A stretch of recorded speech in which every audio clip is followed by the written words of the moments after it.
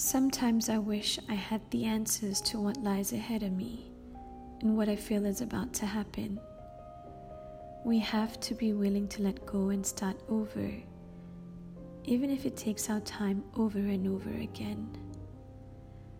When your heart bleeds unconditionally, numerous times there comes a point where the bleeding stops and your heart dries up and becomes numb. It's much more painful to not be able to cry tears down your cheeks.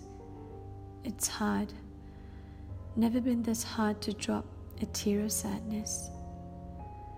The heart indeed is sad, indeed is soft, indeed has empathy and sympathy.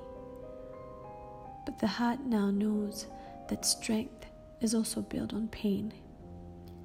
Pain that builds up in blocks to secure and defend another tormented heart which scars so easily and screams for a way out from this problem.